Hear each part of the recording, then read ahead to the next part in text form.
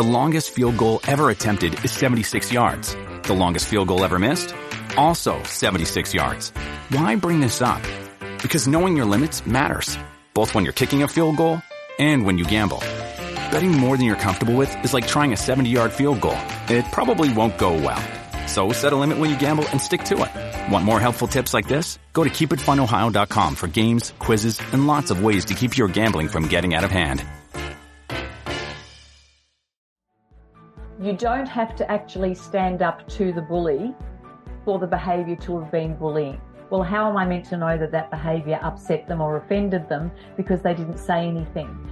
If we work on the basis that bullying potentially creates unsafety, then it's not reasonable to say to someone who feels unsafe, you have to stick up for yourself in that situation, or else you can expect for that person to continue to target you. So that, in fact, is one of the myths of bullying, that there is an obligation on behalf of the target or the recipient of the behaviour. I don't want to say victim, because that disempowers them. Some will feel as if they've been victimised, but the target or the recipient, it's an obligation on them to say something, or they basically deserve what they get. That is really flawed and offensive to most of us. Welcome to the Manage Self, Lead Others Leadership podcast with Nina Sunday for experienced and aspiring people managers. This show will help you explore ways to become a more intentional leader. Each episode, host Nina Sunday speaks with some of the brightest business minds on the planet who share a passion to elevate and transform team culture. Workplace culture hides in plain sight. Is yours flourishing? Join the movement to make your workplace a better place to work.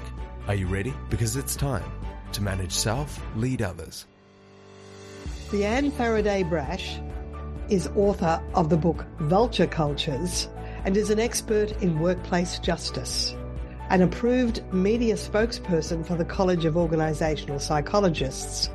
Leanne troubleshoots complex grievances, mediates and investigates discrimination, harassment and workplace bullying. Frank and fearless in the advice she gives her executive clients, Leanne understands the psychology of motivation and what needs to be in place for people to follow through and enact goals. For some of Australia's largest and most prestigious companies, banks, telcos, universities, Leanne has facilitated breakthroughs in interpersonal behaviours, team dynamics, culture and work relationships. Entertaining and transformative, it is my pleasure to welcome my friend, Leanne Faraday-Brash. Welcome, Leanne. Thank you, Nina. Lovely to be here. Look, I've been relishing your book, Vulture Cultures, and it's curious that you talk about the myths of bullying, but this session we'll just do maybe the who, what, where, when, why, how of bullying, because and we can start with what is bullying? The definition, and that's the good news, the definition of bullying pretty much across states and Commonwealth in most countries is really akin to repeated unreasonable behaviour that creates a risk to health and safety. So it can't be an isolated incident, even if an isolated incident could potentially have a profound effect on the other person and might be immediately registered by others as totally inappropriate and below the line. But it must be something that happens more than once. Right. And it needs to, on the balance of probabilities, if you and I were sitting there observing that behaviour and asking the question, is it probable that this could create a foreseeable risk to somebody's physical or psychological health?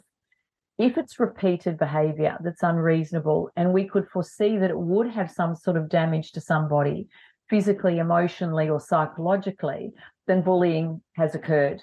And you can play around the edges of that, but essentially they're the main elements. So we've got at least two players involved in bullying. I don't know, do you call them the perpetrator? What do you call a bullier? A bullier. I love that. A bullier. I might use that. The alleged perpetrator. I think that's the investigator in me. I'd say the alleged perpetrator or the person who is reported to have behaved inappropriately. The doer. There's the doer and the being done to. The being done to. Isn't there look, I definitely don't want to say the bully, it's not the bully's fault. It is. But isn't there a little bit of assertiveness that the person on the receiving end has to find in order to try and nip it in the bud when it happens? Yeah, that's a really good question, and it's a reasonable question.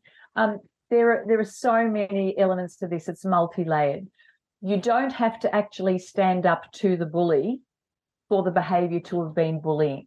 The age-old objection, if you like, from the person accused of bullying and sees their life flash before their eyes because somebody may have lodged a grievance or somebody else has told them they behaved inappropriately is, well, how am I meant to know that that behaviour upset them or offended them because they didn't say anything? If we work on the basis that bullying potentially creates unsafety, then it's not reasonable to say to someone who feels unsafe, you have to stick up for yourself in that situation, or else you can expect for that person to continue to target you. So that, in fact, is one of the myths of bullying, that there is an obligation on behalf of the target or the recipient of the behaviour. I don't want to say victim, because that disempowers them. Some will feel as if they've been victimised, but the target or the recipient, it's an obligation on them to say something, or they basically deserve what they get. That is really flawed and offensive to most of us.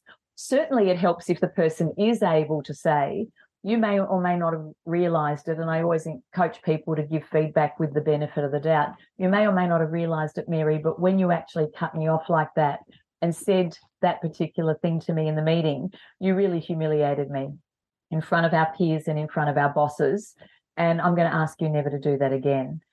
If we can do that, that's great. But we don't have to have done that for it to be bullying if the person does it again. Now, I've been speaking on psychological safety up until now, and to some extent I've just avoided the workplace bullying because it seems to be at the end of the continuum, something that's really serious, whereas psychological safety has this component of it's being subtle. It's, just a snide remark or a sarcastic remark, something that is almost, if you say anything as the person on the receiving end, if you say anything, it might be regarded as being petty, or you can't take a joke. But is that still bullying, or does it have to have an element of degree? Well, it can be, and psychological safety can be seen on a continuum, and so can bullying. There can definitely be low-level bullying, and I've definitely mediated between individuals in workplaces where there was low-level bullying, but we were able to facilitate conversations whereby the person who was meting out the behaviour developed insight and empathy into what they'd done and why it affected the other person, and they were able to patch it up.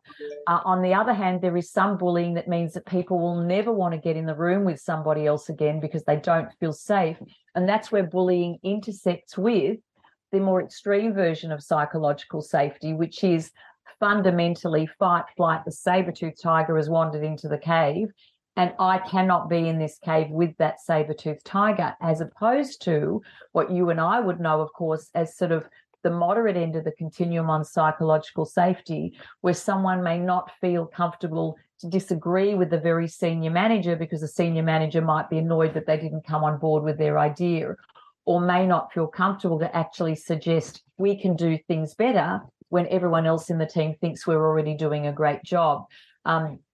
Or upstanding and sticking up for someone who might not have been treated well and worrying that that's going to make my friend annoyed with me because I stuck up for the other person that they treated badly and I didn't stick up for them because they're my friend.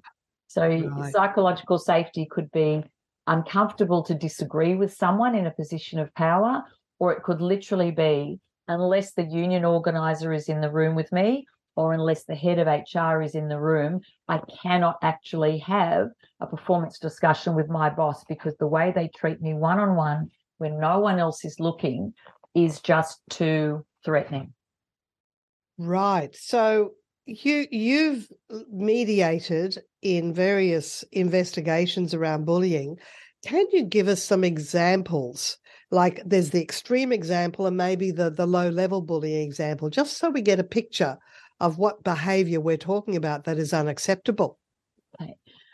Sometimes you can have, and I'm dealing with one of those situations now, where people may have had a leader for a very long time. They were very comfortable with the leader. I think if we think about it on a continuum, rather than that person who's left or retired or took a package sort of in the twilight of their career being at the detached end of the continuum. They'll probably at the enmeshed end of the continuum, and they were everybody's BFFs, their best friends forever. Then a new leader that comes in that is a little bit more businesslike, a little bit more performance oriented, might make people a bit more accountable, might be a little bit more private and less self-disclosing in building relationships. And then some of their people can be very put off, thinking, we really miss our old mate. Now we've got someone in who's a bit more straight up and down, a little bit more professional than interpersonal, and they actually get very upset or offended by the attempts of that person to have frank and fearless conversations with them, and to encourage them to do things differently. In that situation, I don't believe, and I probably, if I was investigating a grievance like that, would not find that they had been bullied, but that there is either a personality clash or different, in the case of this particular example, very different thinking styles, as could be measured by perhaps a psychometric instrument. And they've just had a few somewhat negative experiences. They've become a bit tentative around each other, and one of them or both of them are very unhappy.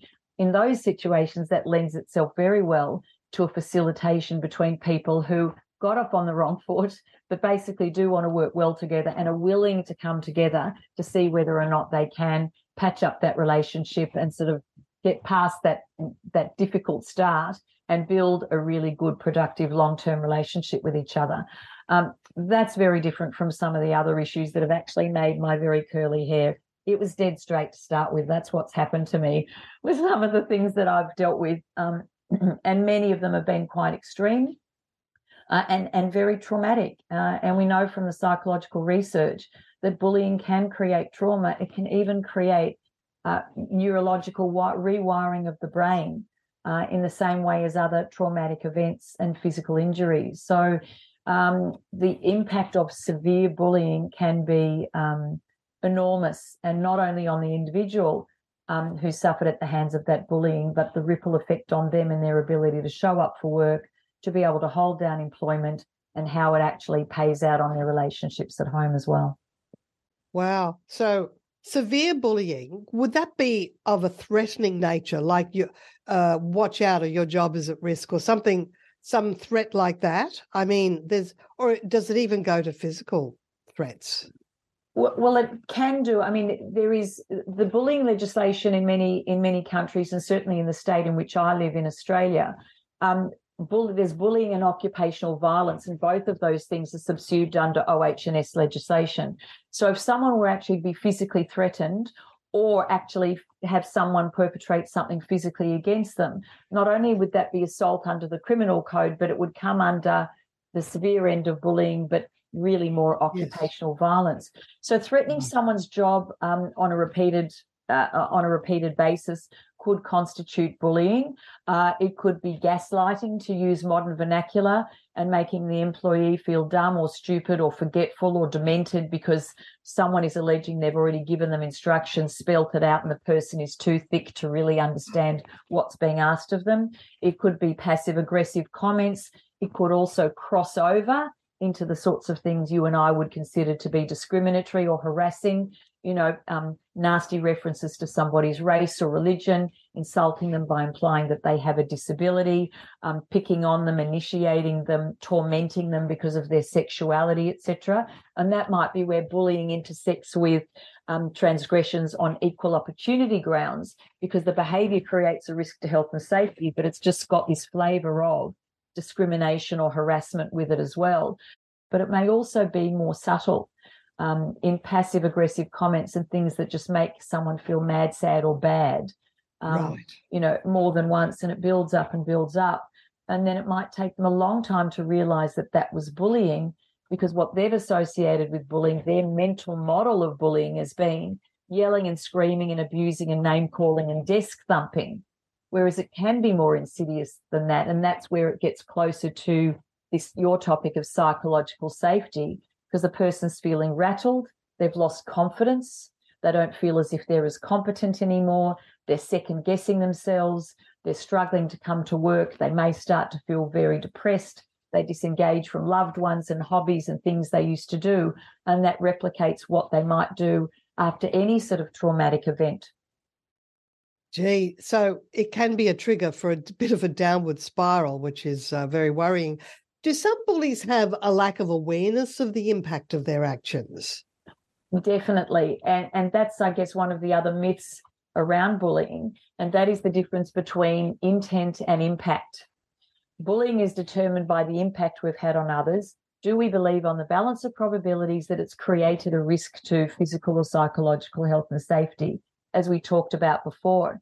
But it may not be intended. Some people have low self-awareness. Some people aren't aware of their own triggers. They don't know how they can tend to react under pressure, or they may not understand how they behave when someone violates their values or disagrees with them on something that they hold near and dear. So they may not be aware that their behaviour is abrasive, that they've raised their voice, that they're making snipey comments or little poison darts rather than big, obvious sledgehammers, and can actually be quite shocked when they get feedback to suggest that they've behaved inappropriately. And that shock and awe can be entirely genuine. Of course, it can be tactical. I had no idea that anything I was saying or doing was offending that person. Yeah, right. But in other cases, that can be completely genuine. And then you're wrestling with the need to protect the victim or the target of the behaviour, the need to help the bully understand that they need to moderate their behaviour, but also potentially dealing with their genuine distress when they realise that their behaviour has created such grief for someone else, but also for themselves. Well, I'm pleased to hear that some bullies have distress at the outcome of their behaviour because they have to learn to change. Look, you say that in your book, bullying is high frustration meeting poor emotional intelligence. Can you talk to that? Sure. We all have a frustration tolerance, and for some people it takes a lot for them to feel frustrated. I tend to describe frustration very visually. If you can sort of imagine the lower line is what I actually feel I can cope with, and then the line above that is what I actually really want in life. And the bigger the gap between what I want and what I'm actually getting actually creates frustration for us. But it's whether or not the person has enough emotional intelligence, self-awareness, ability to emotionally regulate, that even if they're really frustrated or even if they're under acute pressure, they're still able to hold the line on decent behaviour. And we can see that in military environments and really high-stress environments, bushfire activations, where you've got senior leaders in the field who are under enormous pressure, where there's a threat to life, and they can still think clearly, they can still be respectful, they can still be clear in their communication, because even though they're internally in fight-flight, or the average person might be, they don't go below the line in their behaviour. But for people experiencing acute frustration who don't know how to manage the frustration well in the moment, or aren't even realising that their behaviour is falling away, that's when they can actually cause a lot of damage. That spontaneous outburst and reaming somebody out because that person has done the wrong thing or embarrassed the organisation or made a costly mistake. That's where their behaviour, even without intending to, can slip into the sort of thing that gets them into big trouble if it's called out, because they just haven't taken stock of how they're behaving, how they're feeling, and been able to pull their head in when they needed to. And of course, there's exclusion and cold shouldering people and isolating people. That's bullying too, isn't it? If it's done on a repeated basis. It is, and that's one of the intriguing nuances of bullying that is different from straight out harassment, whether it's sexual harassment on the basis of race or religion or disability or sexual orientation. To harass someone or to discriminate against someone, you actually have to do something active. You have to get in their face and say something that's potentially offensive, that's tied to one of the protected grounds under the equal opportunity legislation in any state or country. But you can actually leave someone completely alone, exclude them, not invite them to things, isolate them, give them the cold shoulder or the silent treatment for days. And that is one nuance of bullying that's different from making explicit racial remarks to someone or about someone. So in that respect, that is, if you like, one feature of bullying that's quite different from features of other unlawful and sort of culturally compromising behaviours like harassment and discrimination. It's not getting in somebody's face. It's actually actively isolating and excluding them and leaving them alone when you might need to engage with them, collaborate with them, consult with them. Now, of course, some misunderstandings can happen when a manager is just giving feedback, performance feedback, and the person being coached is not really happy about having to improve the way they do things. And have you found that some people react negatively and accuse a manager without really being much basis of bullying? And really the manager is just trying to lift unsatisfactory performance. Definitely. And I've had the privilege of working with managers who I felt had excellent people skills, were high on emotional intelligence, were good leaders and self-leaders, who just wake up on a bad day with an employee who just won't accept that there's some validity to performance management around either performance or conduct, and just throws out the bullying argument in order to paralyse the manager and get the manager to back off. And I do feel for those managers trying to do the right thing, make their people accountable, who may have been given the mandate to create and sustain a high-performing team, which means that we've constantly got to be looking for ways to do things better. And we have to be able to accept constructive feedback in order to get better. But the mere fact of being given feedback to suggest that something you could do better or something you did wrong can be enough for someone either deliberately in a very tactical way or unwittingly because they feel it's uncomfortable or unpleasant for them to assume that they're being bullied. And that's where the manager has to be really clear that they are being fair, reasonable, consistent, that they're giving balanced feedback, that they're detailed in terms of what's working and what's not. I like them to lead with strengths and be very willing to talk about what's working well and what they admire and appreciate in what the person brings, but then to be able to talk safely about what's not working, what let the team down, what needs to be improved, etc., without having to worry that someone's going to, submit a bullying grievance against them. But yes, it absolutely does happen. And most good policies in organisations, and certainly most of the legislation that I've seen internationally, will have some line item in there that says reasonable management action taken in a reasonable way is not bullying, that performance management per se is not automatically bullying just because someone says it might be or tries to sort of test the waters and get the manager to back off. Yeah. And of course, self-leadership means it's the individual's responsibility to improve their own emotional intelligence. But gee whiz, that's like if people don't know, they don't know, they've got a blind spot. How can people raise their emotional intelligence or even work out where their gaps are? It can be hard. There are some universal truths. We've all had that truism about, death and taxes being inevitable. One of the other things that's inevitable is trying to tell someone with low emotional intelligence they've got low emotional intelligence. They never take that well.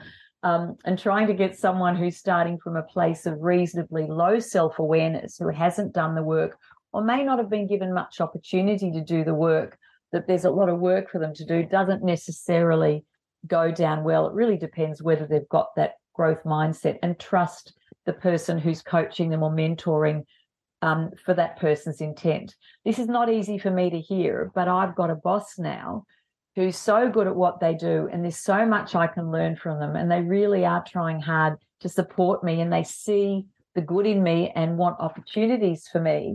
Therefore, I'm going to have to sort of put on my armour and develop a bit of a thicker skin and learn as much as I can from this person.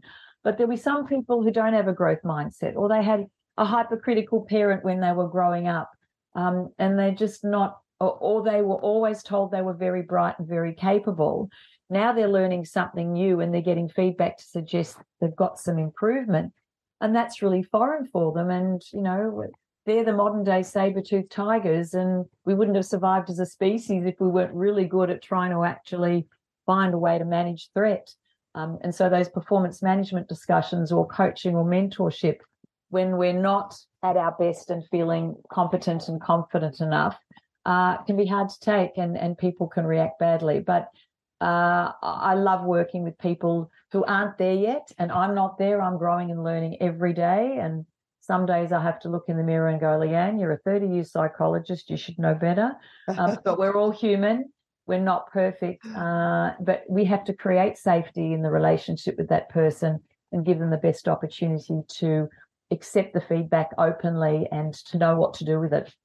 So it's a responsibility of both parties. Yes. And of course, you and I are in Australia where there are workplace health and safety laws, but, we have a lot of listeners in Africa, in Tanzania. We have listeners in Poland, Netherlands, India, all around the world, USA, of course.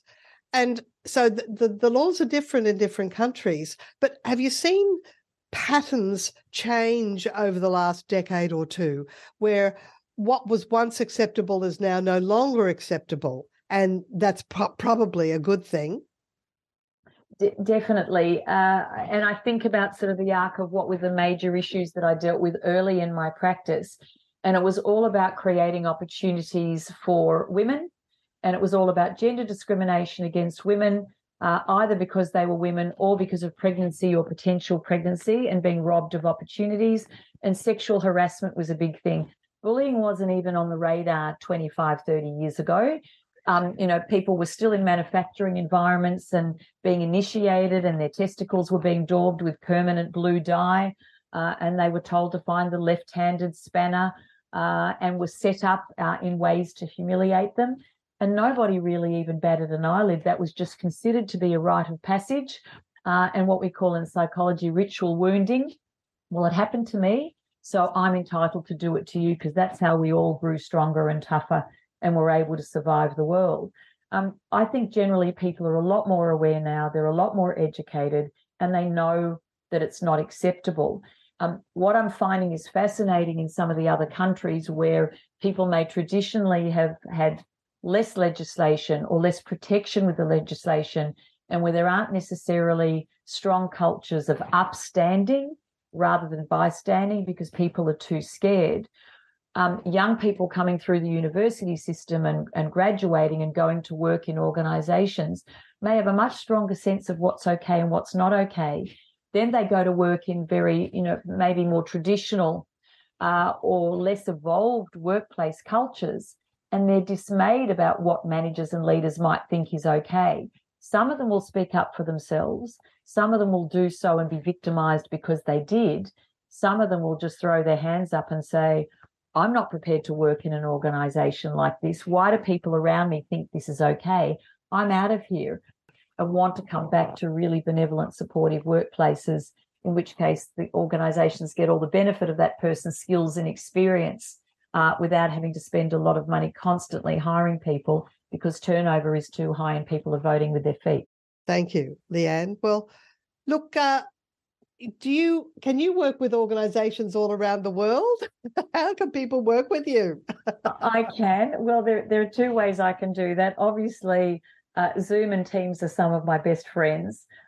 Executive coaching anywhere in the world works extremely well, particularly, conflict management of the sort we're talking about now, helping script conversations for high-risk, high-value conversations. That's very easy stuff to do virtually. And then, of course, I've got clients who generously will pay for an airfare and take me over there, and we'll spend some time together, and then I'll fly back again.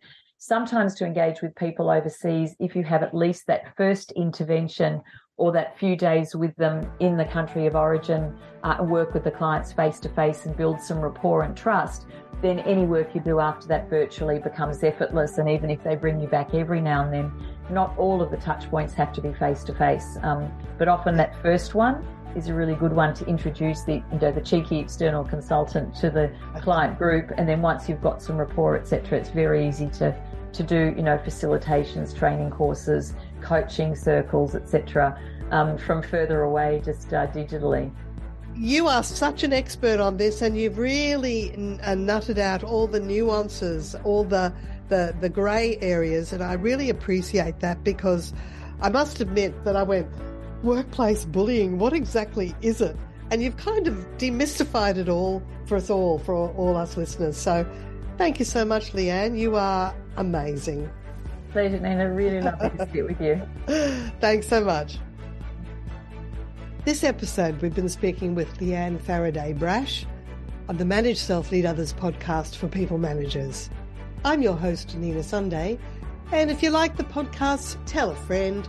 Many of the listeners I meet say they found it because someone sent them the link, telling them it's a good show to listen to. And remember to subscribe so you catch the next episode. We've got conversations with people who share insights on how to elevate and transform team culture. Connect with me on LinkedIn.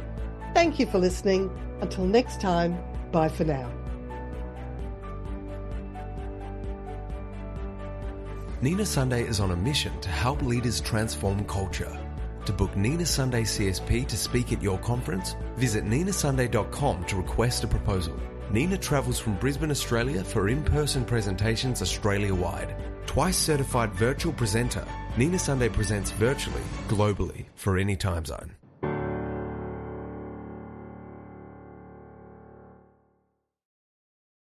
This podcast is a part of the C-Suite Radio Network. For more top business podcasts, visit c-suiteradio.com.